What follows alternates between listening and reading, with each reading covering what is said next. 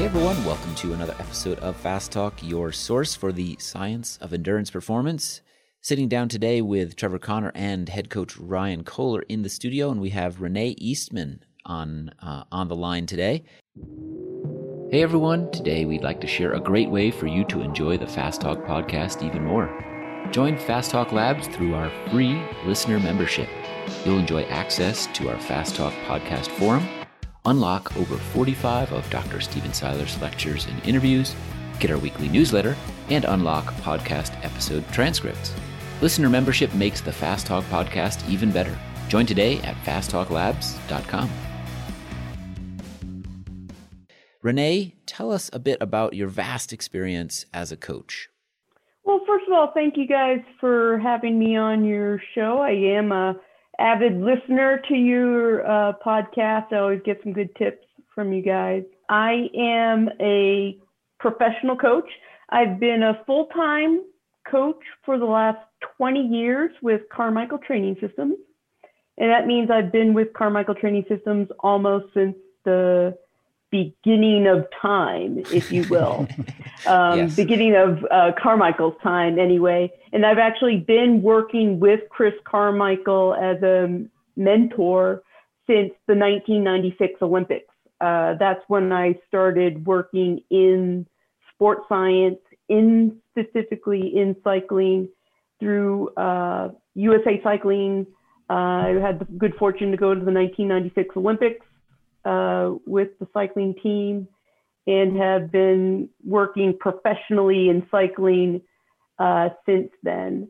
And as I said, I've been a coach for the past 20 years. And through that time, I've also picked up my master's degree in exercise science. I've got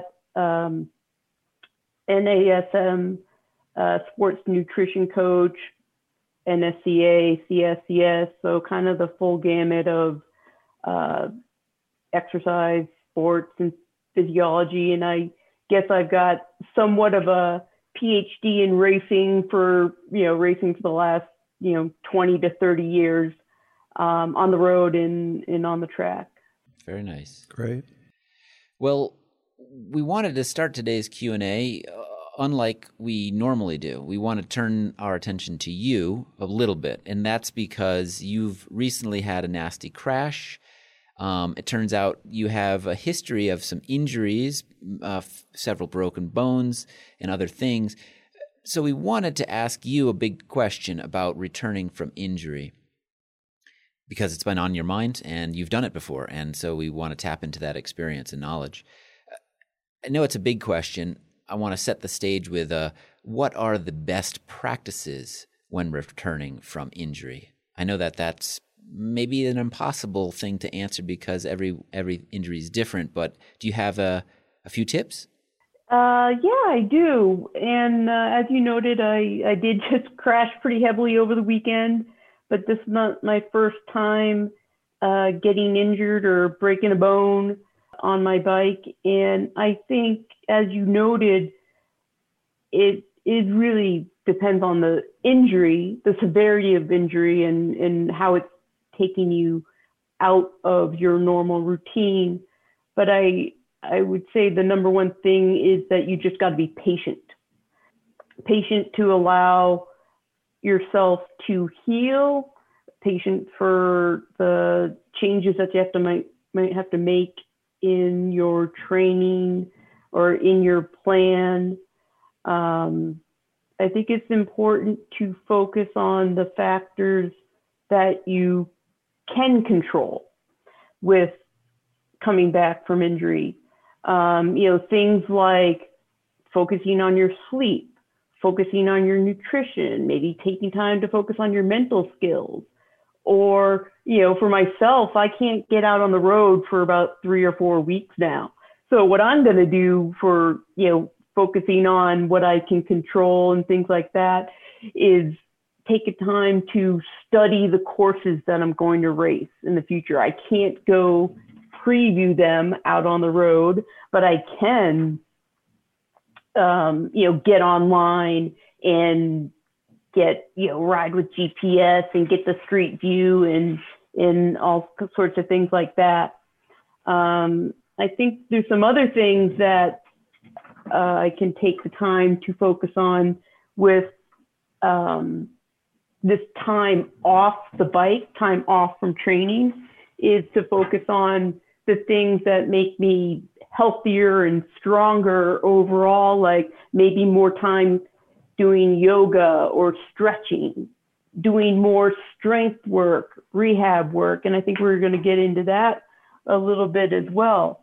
I'm even going to use this time about the things I can control to actually invest more time at work so that when I get back on the road, I have plenty of time to do my training. So I'm going to kind of front load my work. So those are all kind of things that I can do in my control that are kind of active practices to set me up for when I'm actually fully healed.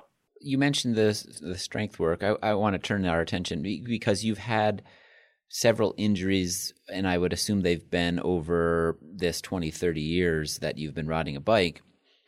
What have you done to prepare your body to reduce the risk of injury when you do crash? Lots of strength training.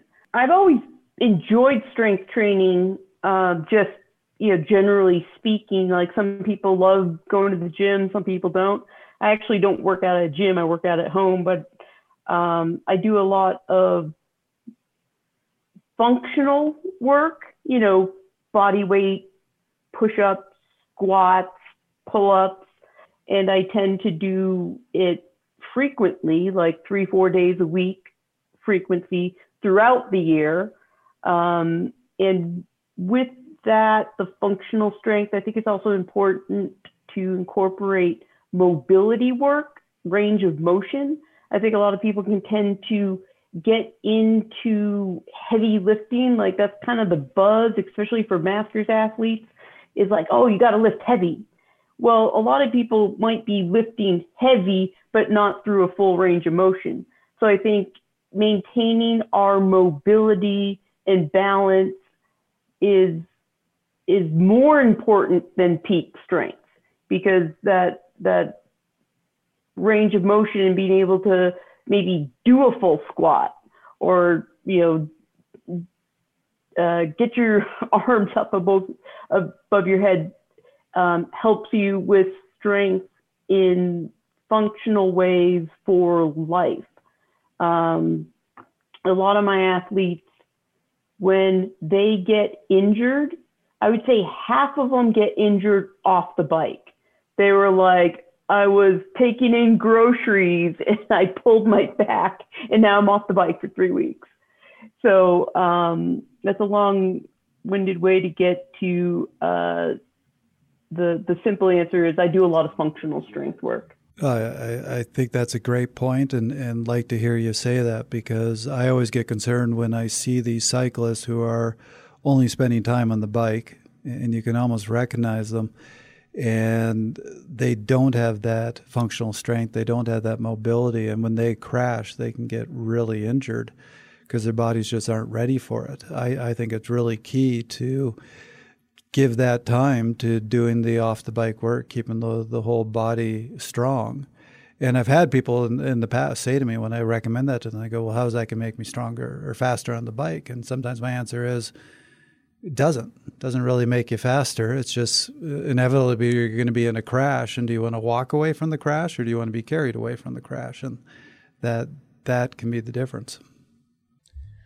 Yeah, I think two other interesting points that you mentioned were the mental skills and the patience. And when we talk about returning from injury, I think about that side of it too, with helping athletes realize that when they do get injured, it might not be a quick thing, but there's also that aspect of, what caused the crash? If it was on some piece of gravel and you went down and got an injury and now you're off the bike for a while, it can be pretty difficult mentally to allow yourself to get back to your normal speeds again and feel that comfort zone. It's almost like your bubble of like your comfort zone now shrunk down. Mm-hmm. And so we have to really give that time to expand again to its normal place. So Yeah, I think all those suggestions of like the functional training, the mobility, you're going to help now address those deficits that were created by the injury, but at the same time having them consider that mental side of like, where am I within my comfort bubble, and can I expand it to back to where it's back to normal? And I would ask a final question here about some of these injuries that may have happened long ago, but you have lingering side effects. How do you deal with those long-term effects? Manage, maybe there's a pain element to it. Maybe there's a lack of mobility element to it. Are there any words of wisdom here, Renee, Trevor, Ryan, on dealing with those types of injuries? I'm still dealing with my shoulder from last year. So I had a crash on the mountain bike, shoulder injury, and the strength deficit was pretty significant. And now this is coming up to 10 months since then. And there's still a deficit in the strength, but it's the long-term piece is kind of hard to work with. But you look for those little milestones along the way to see progress, and it's really motivating to kind of progress along that path. Yeah. Right. So patience being key here as well. Very key. Yeah, exactly. Yeah. Renee, what would you add? Yeah, I have broken a lot of things. And actually, just speaking to that pain management, if I did not do the level of strength training I do currently, I would be in chronic pain. In fact, I was, 4 or 5 years ago, I kind of got out of all my good habits. I had taken a break from cycling for a few years. And so also took a break from, quote, training, and, kind of snuck up on me. I'm almost 50 now, like the injuries add up, where I kind of got into that pattern where I'm like, just thinking that it's supposed to take 10 minutes to get out of bed in the morning. And like, you just have to deal with these things, where, fast forward to putting a little bit more emphasis into that functional strength and mobility work. Yoga is a big part of my routine. There's some, mental components that I like to yoga, as well as the mobility and range of motion. But I found that and working on like dynamic range of motion has helped me manage that chronic pain aspect of all my past injuries. And the biggest being, I have a lumbar fusion. So L1, 2, and 3 are fused together. So that means that I should have chronic back pain, but I don't. I do a lot of glute work, a lot of glute activation, a lot of mobility work, and a lot of core work. And for all those reasons, I get very little back pain unless I do something dumb. And I've learned over the past 25 years not to do that. And I wanted to kind of, the preventative, I was reminded of this with the preventative in the core strength and everything. My most recent injuries, I broke some ribs. First time breaking ribs, which are of course very painful, but I am very grateful that I've been doing a lot of core work lately. Because every time that I am trying to get up out of bed, I can activate my core muscles and brace myself against the pain of those ribs. Luckily enough, I got just came off a block of strength training because I had just gone through May. I had been doing a lot of racing where my strength training was really falling away because I was doing a lot of racing through May. So I just came off a 3-week block of getting back into strength training, and it really paid off with this recent crash. So I was reminded of that pretty well every time I get out of bed now with these broken ribs. Well, the one thing that just comes to mind for me, and this might be a little controversial, but both with myself and with a lot of the athletes that I work with, I see this interesting contradiction where people have been athletes for a long time. You start asking them, what are your injuries? And they can give you a real long list. Like I remember one time going to this chiropractor who I'd never seen before. And I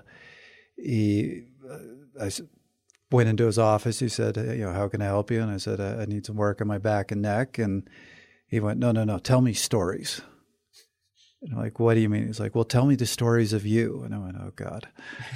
Like, can you give me a little more detail? I was like, well, have you had any hand injuries? So I told him about my hand injuries. And then he goes, wrist. And I tell him about my wrist injuries. And then he starts going, up each of the joints of my body, elbow, shoulder, and everything. I had something to tell him about. And the whole time he's taking notes. And finally, he just stops and looks at me and goes, I'm on page 4. I've never gotten to page 4 before. And then he just says, so back and neck? And I went, yep, and left it there. So anybody who's been a lifetime athlete can probably do similar things of sharing these injuries. But when I look at people who, like you, Renee, are careful, do this sort of work, as they get later in life, even though they have all these injuries, they tend to be more functional than people who don't have the injuries but aren't active, spend their life at a desk, and don't do a lot of activity. I think our bodies are able to handle a certain amount of injury, and though you can say, well, I've got this old war wound and that old war wound, if you take care of yourself, I actually think you're going to be in a better place. I agree 100%. Yeah. Let's move on to our next question here, shall we? This one comes from a listener that we've spoken about before on the show. His name's Velibor Dokic. I believe he lives in Norway. He's not originally from there, but he was the one that introduced us to Coach Giannis Muzinch, if I have that correct, from several episodes ago. And this one is a bit technical, a bit nerdy, you might say. He writes, there's so much talk about slow and fast-twitch muscle fibers and how it's genetically pre-decided how many fast-twitch fibers we have and how little we can do to change that. He has several questions here. How are fast-twitch muscle fibers distributed? And where do we have most of our fast-twitch muscles? And he says, not taking into account our upper body. Are fast-twitch fibers more collected in a group of fibers or randomly placed? Or since one fiber can be as long as 40 millimeters, are both types of fibers in one length? And finally, if I do a fasted ride and go totally empty of glycogen, will the fast-twitch muscles burn fat the rest of the ride? Trevor, I'm going to turn it over to you because I know you love your fast-twitch muscle fibers and your slow-twitch muscle fibers and all the other muscle fibers. So let's have you start this one. That's quite the introduction. Thank you. Yes, I love my fibers. There's some things to address here. One of them is his point about we're kind of doomed to the fiber ratio that we have, and that's not actually the case. I think that was believed a while back, but it's since been demonstrated that we can actually convert fibers. So that's one of the important things to know is it takes time, but fiber conversion is possible. And actually, that's one of the explanations of the aging effect. So a big aging effect is we become these giant aerobic animals, but really lose that explosive, powerful muscle strength. So the explosive sports tend to be more for the teens and people in their 20s, and the endurance sports tend to be more for older adults. And the explanation, one of the explanations I've recently read about this, and read several studies about this, is what you see happen is you have to think of this as motor units. So there's a nerve that will branch out and innervate multiple fibers. When that nerve is active, all those fibers that it innervates will contract. Within a motor unit, all the fibers will be of one fiber type. And what you see as we age is fibers will become de-innervated. Your body doesn't want, so it will find ways to re-innervate that fiber, but it's sometimes not the same motor unit. It's a different motor unit that will re-innervate it. And it's usually the motor units that control slow twitch fibers that will reach out and reinnervate this fiber. And as soon as it reinnervates, whether that was a fast twitch fiber previously or a slow twitch, once it's been innervated by a slow twitch motor unit, it will convert to a slow twitch fiber. Gotcha. And so what you'll see in adults is that conversion because of that reinnervation. The other thing you'll see is the number of motor units will decrease. So you'll have fewer motor units that innervate more fibers, which is also why with age you can lose a little more of that fine control that you had as you were younger. So that's one important thing to realize is, yes, it is possible to convert fibers. That being said, there's probably a limit to how much that conversion can take place. For example, you will never be a sprinter because you were born a certain way and you've tried and tried, but you're only gonna get so far. Well, there's another expression, which is all training causes a conversion from fast twitch to slow twitch. So even you think about something you think would be all fast twitch, you look at bodybuilders. Well, bodybuilders have those giant veins that pop out whenever they lift because actually you're seeing in them most of that hypertrophy and slow twitch muscle fibers. So there's just that generally all training will cause that move towards slow twitch muscle fiber. Animals that are very fast twitch dominated, what do you see them doing most of the time? Sleeping, resting. Right. Think of a tiger, think of a lion. Yeah. They'll just sit there most of the time and then do a very fast explosive motion and sit around. Mm-hmm. And so think in cycling, who are the athletes that need the highest ratio of fast twitch muscle fibers? It's your track riders. And what are track riders doing most of the time at their workout? Yeah, sitting in the infield. Right. So, yes, if you are out training, you're generally going to see that conversion towards slow twitch. And a guy like me who's been training for decades, probably don't have a fast twitch muscle fiber left in my body. You're screwed. You're screwed. Joking aside, all muscles will have a mix, but some muscles will have a higher ratio of one, some others will have a higher ratio of the other. So, for example, a muscle that's commonly used when they want to do research on slow twitch muscle fibers is the soleus, because it's about 70% slow twitch. Compare that to the vastus lateralis, which is only about 32% slow twitch in most people. So you will see differences muscle to muscle. What about this last question here about fasted riding? Again, a little bit of a misconception here. It's really important to remember that when we talk about fasting and depleting your glycogen, we are talking about liver glycogen. If you fasted to the point, again, I haven't seen research on this because they couldn't do the research on this, but I'm willing to bet money that if you fasted to the point that you actually depleted all of your muscle glycogen, you would be dead. Right. Yeah.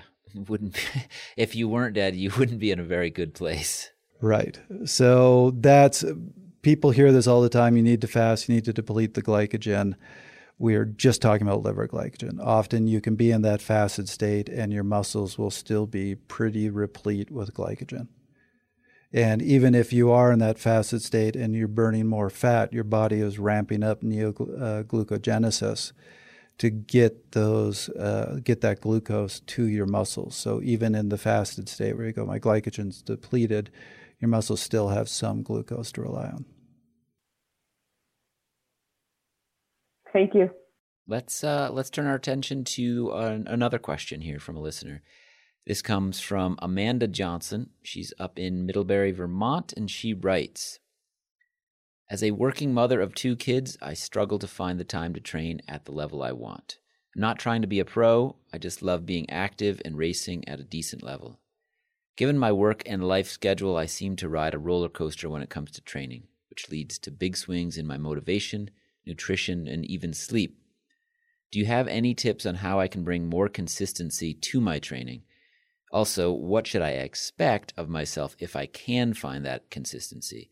Big gains or simply less of a roller coaster ride? Renee, I'll start with you. Thank you. I think this is one of the number one factors for the majority of athletes that I coach is just the consistency. The athletes that I tend to coach are master's level, family, full-time jobs, where life often gets in the way of that perfect schedule and that ideal schedule. And I'll maybe start on that. Don't let perfection get in the way of progress. I think it's pretty easy to get frustrated with, oh, I can't do exactly what's on my training plan.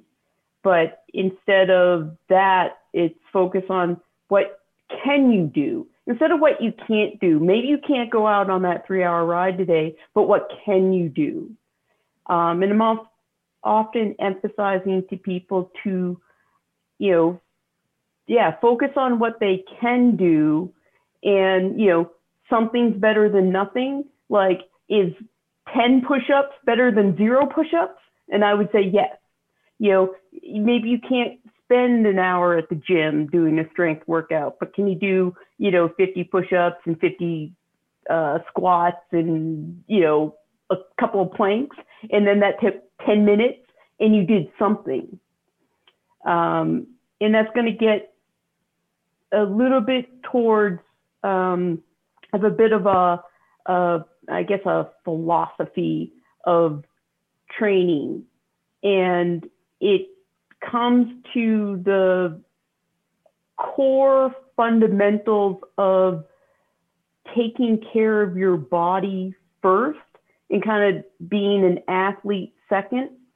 And it's going to circle back to the consistency, but my 5 fundamentals are sleep, nutrition, hydration, daily activity, and mental health.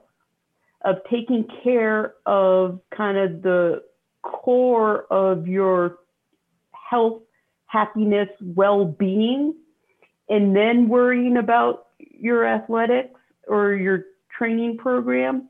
Because I think a lot of people can get, especially if they're time crunch, get so wrapped up into, I just got to jam this hour of training in.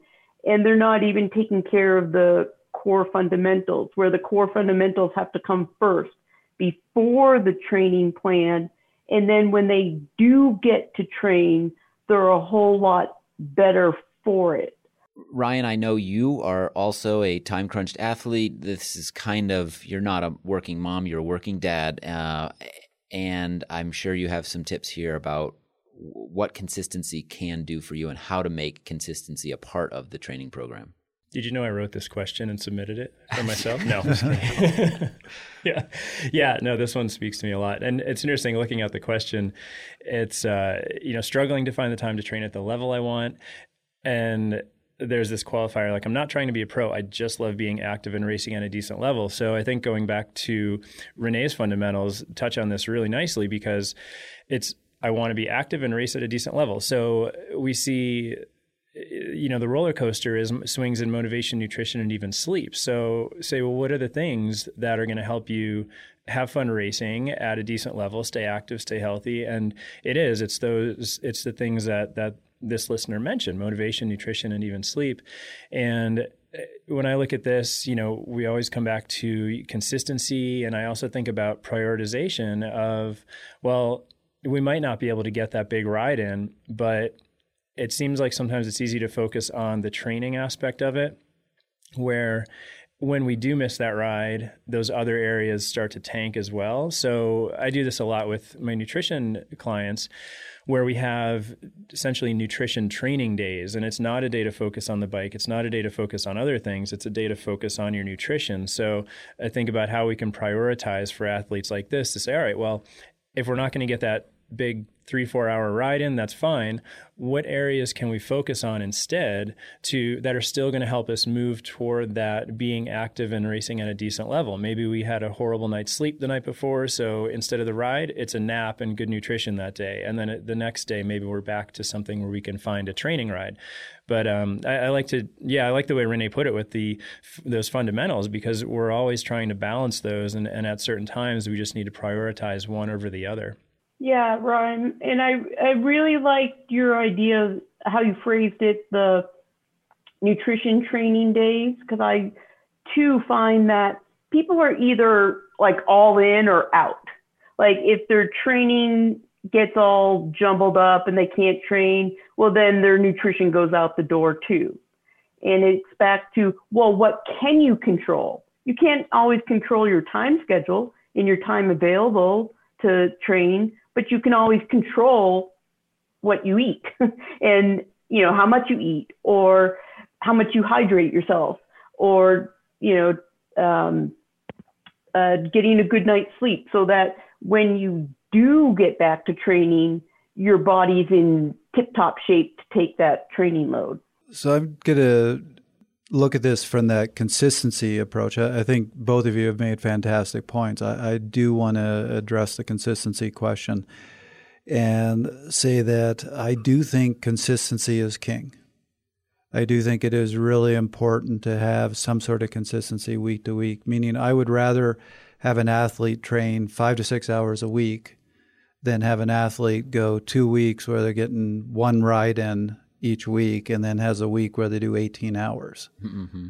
I don't think you see the same sort of results when you, and I've seen this with athletes where they just take huge blocks of time off and then try to make up for it. And it's the cramming for exams approach, which is not how our bodies work. Mm-hmm. We just had the episode where we talked about how our physiology adapts and brought up the fact that there's structural changes and there's biochemical changes. I think when you have a long period of time off and then you hit the body hard, the body goes into an emergency mode, kind of says, what is this? What's going on?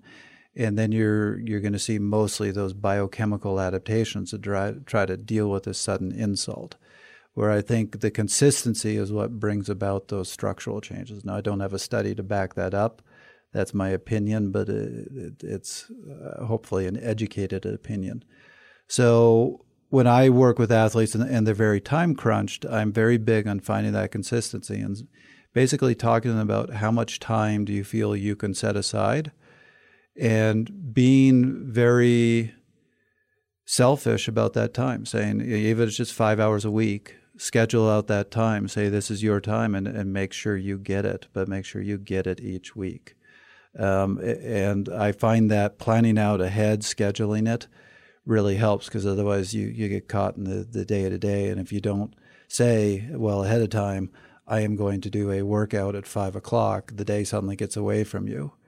And I actually have an athlete right now who I've been talking about with this because she doesn't want to schedule it out and says she'll get to this work, but I can't tell you how many days she's hopping on the bike at 10 o'clock at night because she kind of let the day get ahead of her. And I have told her, you need to plan it out. You need to set that time where you say, I'm going to go ride now. Mm-hmm. Yeah, I think scheduling is one thing. Ryan, to Ryan's point, I think you have to be a little bit creative at times. You can't just think the ride is the thing I need, and if I don't get the ride, nothing else matters. It's no, if you don't get the ride, you could do mental skills training. You could do nutrition. You can think about that. You could do what Renee is doing when she's off the bike this week and looking at courses for the next race and just taking that time to do something that leads to progress. And I think this is where some athletes are creative enough and they have an understanding of all the things that it takes to improve. And so they can juggle those things and say, I can't get to this, but I can get to this today. Other athletes probably can't do that. That's why the guidance of a coach would be invaluable for somebody like that. But yeah, you can make plenty of progress if you only have 5 days a week, or 5 hours a week, I should say, to train. You just have to be kind of diligent about it and creative about it. Would you agree, everybody? Absolutely. Right. And I second the consistency is king.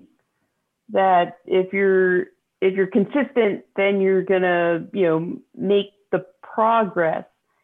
And I think one of her questions was about, what kind of gains can she expect from being consistent? And, everybody's looking for that quick fix. That quick fix is temporary. Right. The big gains come from consistency over time. I see it all the time with, people go out for, the big spring training camp in March or whatever, and expect that to fix a winter of not training very well. Well, it doesn't. The long-term gains come from months and months of training, and it's like with anything good, it takes time to get there. I had another couple ideas on consistency and things that I do myself and things I encourage my athletes to do with, I would say like reducing decision fatigue about like, when am I going to work out? Like finding that time to work out. The more that you can make your life a routine, the better. Now, of course, schedules change and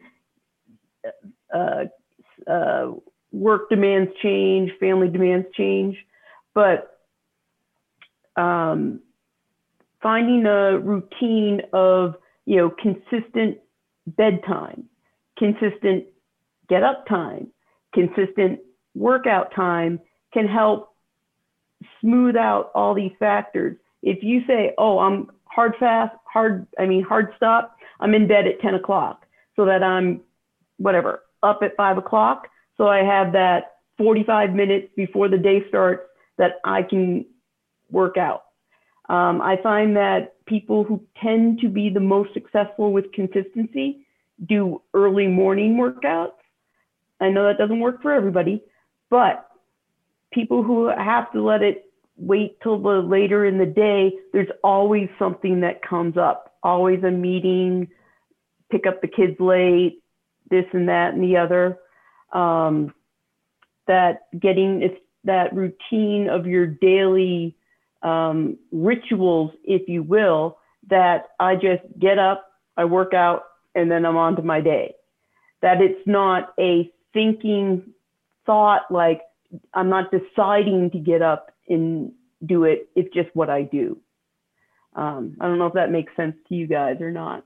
Absolutely. I think that routine and it goes back to Trevor's point, I think a little bit about scheduling it. And if it's on the calendar at a consistent time of day, and for some people that is morning, some people can consistently do it in the afternoon, or maybe even at midday. They might be lunchtime workouters, so to speak. That is very helpful. You're not saying, oh man, I missed my opportunity this morning. Let me see if I can fit it in during the day. That didn't work out. Oh, now I got to get home for dinner. After dinner, it leads to this case of the athlete you're working with. You're on the trainer at 10 o'clock at night. That's no fun. That's not when you want to do it. Right. You should be in bed at that point, basically. And you're sacrificing good sleep for getting in a ride that you think you need to have. And then maybe that disrupts your sleep even more after the fact, because it probably would for me if I was riding at 10 o'clock at night. So, happy summer, everyone. Most of us are heading into the hottest time of year, so the timing is perfect to announce our new Fast Talk Labs pathway on exercise in the heat. In this new pathway, we tap Dr. Stephen Chung, Lindsay Golich, Rob Pickles, and Dr. Stephen Seiler to see how to manage heat both indoors and outside.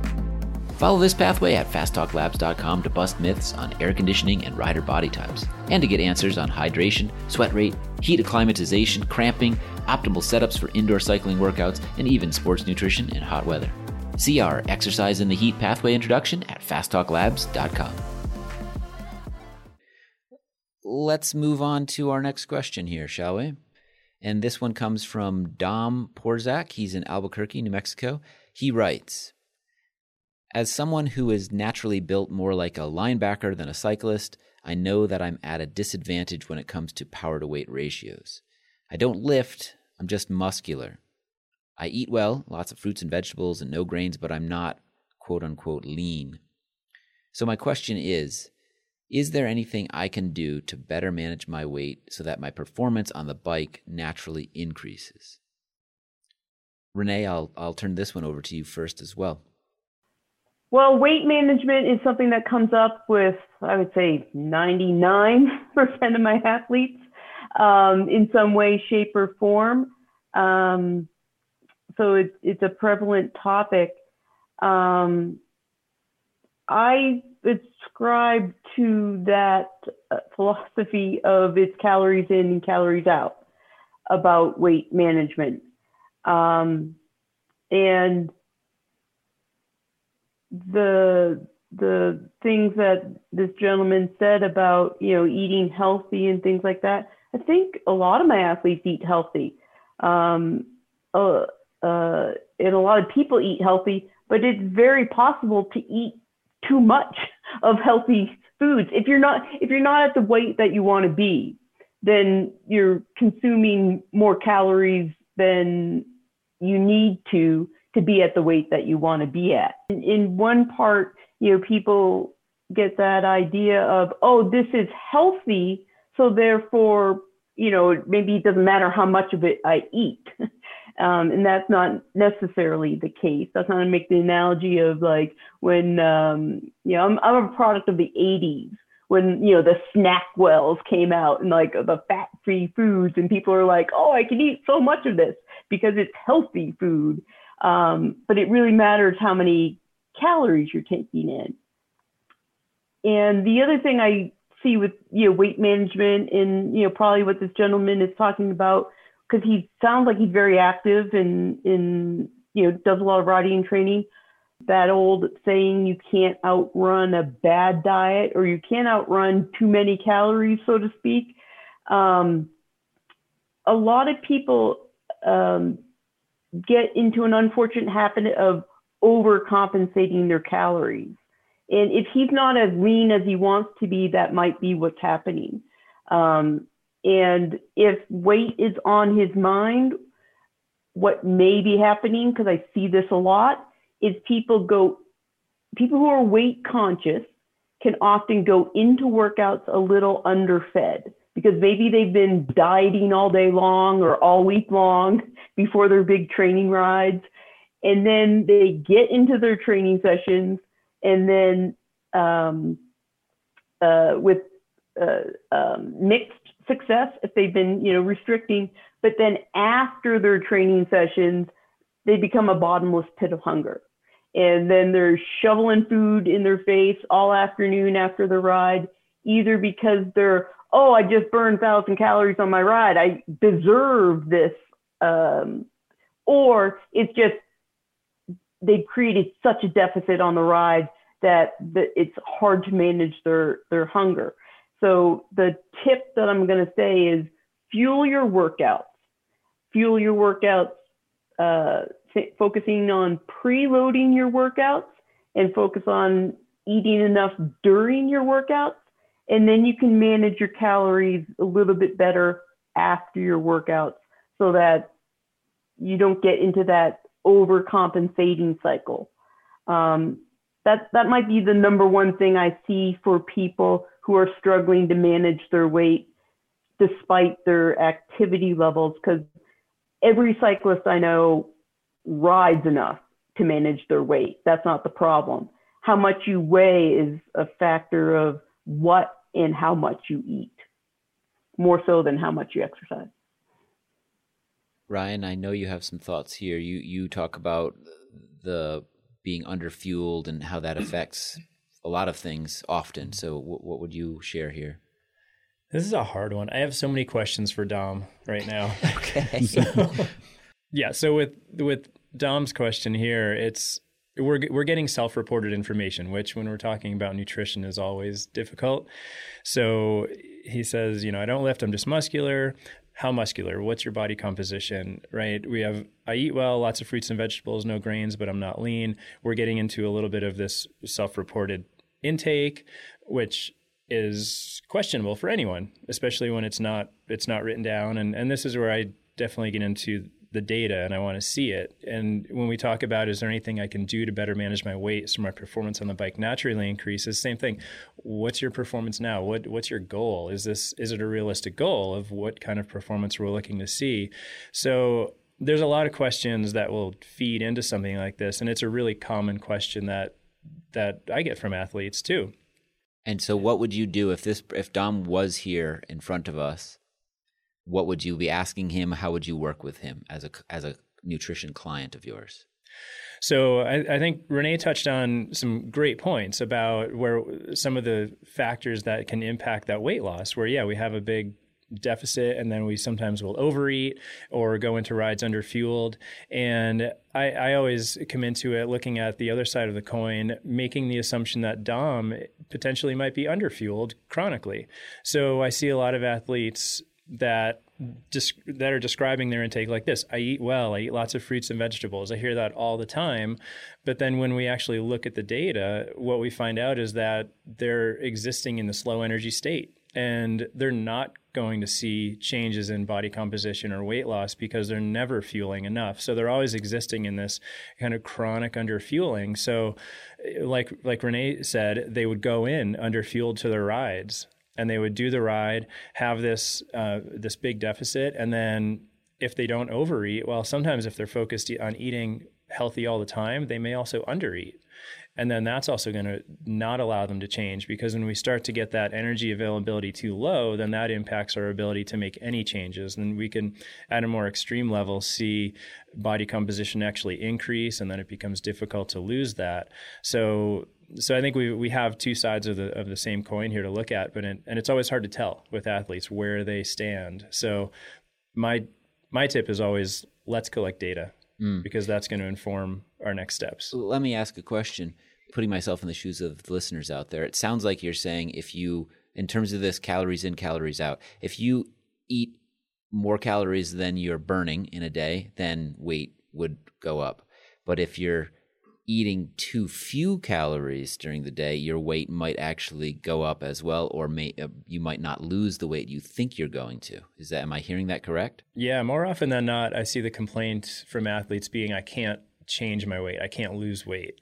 And typically they'll see weight as relatively stable, but body composition might change, because now nutrition becomes an added stress on the body. So we have training creating a stress, and now if we're chronically underfueling, even just a little bit, day after day, that becomes a larger deficit over time.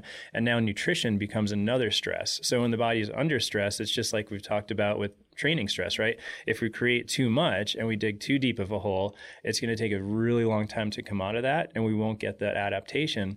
It's the same thing with weight loss, where if we create this chronic stress on the body from underfueling, then the body won't create that change. It won't adapt. And if we want to lose weight, we won't lose the weight. Mm-hmm. I do want to be careful about this, because I don't want to mislead our listeners or make you think that I'm being in any way judgmental. I'm just talking right now about the pure physiology of it. And I am a big believer that if you consume fewer calories than you burn, you're going to lose weight. And that's just laws of physics. There's no way around that. So Ryan, interested in your response to this, but my feeling is, if somebody is under consuming, what is happening is they are either then really reducing the amount of work that they're doing, so that they're still keeping their calories out lower, or alternatively, they're just not reporting correctly. And that's what I tend to see, is people will go a couple days trying to starve themselves, ultimately can't handle it, and then, because that's not a really healthy way to do it, and then will dramatically overconsume. Yeah, I think the underreporting is huge. I think in terms of the work that they're doing, that's a good point, because what we see that usually comes along with this is they're looking to increase their performance. And if we actually go back and look at the work they're doing or look at their progress, it's been relatively stagnant. So they don't have the energy on board to do the work that they could do previously. So yeah, I think that's a huge thing, is they might feel like they're still doing the same work. The perceived effort might still be there because they're doing it all under fewer calories. But the actual, if you look at their output and how many kilojoules they're doing, they just can't do as much work. Yeah. Let me ask this question, kind of not something Dom asked, but maybe flipping this around and looking at it through a different lens. A person comes to you and says all these things, and then, the nutrition checks out and everything kind of quote unquote checks out. Would you ever go to somebody and say, well, you're built like a linebacker, and that's kind of the way you're going to be. So let's try to find ways for you to perform at the types of events that you will excel at. Trevor? Yeah, you have a body type. And if somebody, I have athletes come to me all the time and say, I don't like my weight, I want to bring it down. And that's one of the first conversations I'm going to have with them, particularly, I mean, if they're eating healthy, if they're a reasonable weight, then the question is, do you really want to be that scrawny, super thin cyclist? Because I'm going to be honest with you, there are no simple tricks to this. That's hard. You have to constantly be hungry, and you can't break the rules. So that's the biggest issue I see is people will be pretty good most of the time, but then go, oh, I ate well today, so now I'm going to eat this bag of Doritos. Well, you just undid everything. You talk to any professional cyclist, and like they go out to restaurants with their family. They watch their family eat all these great foods, and they're ordering the salad and feeling miserable. It's a struggle. And if you want to be that weight, that light cyclist weight, you're going to be making a whole lot of sacrifices all the time. You can't break the rules. It's not a lot of fun. So when somebody comes to me and they are what I'd consider a healthy weight and eating pretty well, and say, I want to get my weight down, it's just they have that body type that's bigger. That's the question. Is this really worth it to you, or would it be better to focus on the type of race that you're strong at? And I think of an athlete I worked with who had that, he was a big kind of muscly guy. And he came to me, he wanted to do well at Gila, which is one of the biggest climbing races in North America. And I was like, you really want to focus on this one? Yeah, not the best choice. And, he's a great crit rider. And so he said yes. And I only had 3 months to work with him, and we built him to it. But he was, even though I had this conversation with him multiple times, very disappointed because he wasn't winning the climbs. And I'm like, you're not in 3 months going to dramatically change your body type and become that climber. Why didn't, let's next time focus on an event that suits your body type and the type of rider you are. We talked a lot about consistency with the last question, with how that yields the best results in training and fitness. It also yields the best results with weight management and nutrition. That if you kind of, Trevor was saying about, pros, when they're at restaurants, they make certain choices because they're, managing their weight and things like that, that you can't expect to yield those really good results if you're not consistent with your diet. And another trap I see people kind of fall into, and this is that, like, the quote is, I tried everything and I'm working so hard, but I'm not losing weight, because they are working hard 5 out of 7 days, or they're working hard for 12 out of 16 hours a day. And then they ultimately kind of lack that consistency to follow through with 7 out of 7 days. And, they go off the rails on Friday night, and, it's beer and pizza and whatever. And, that lack of consistency, it feels like you worked really hard because you were suffering and you were making certain choices all week long. And maybe you were a little hungry on certain days, but then you blow it on, 2 days on the weekend or whatever. So the consistency matters with the nutrition as well.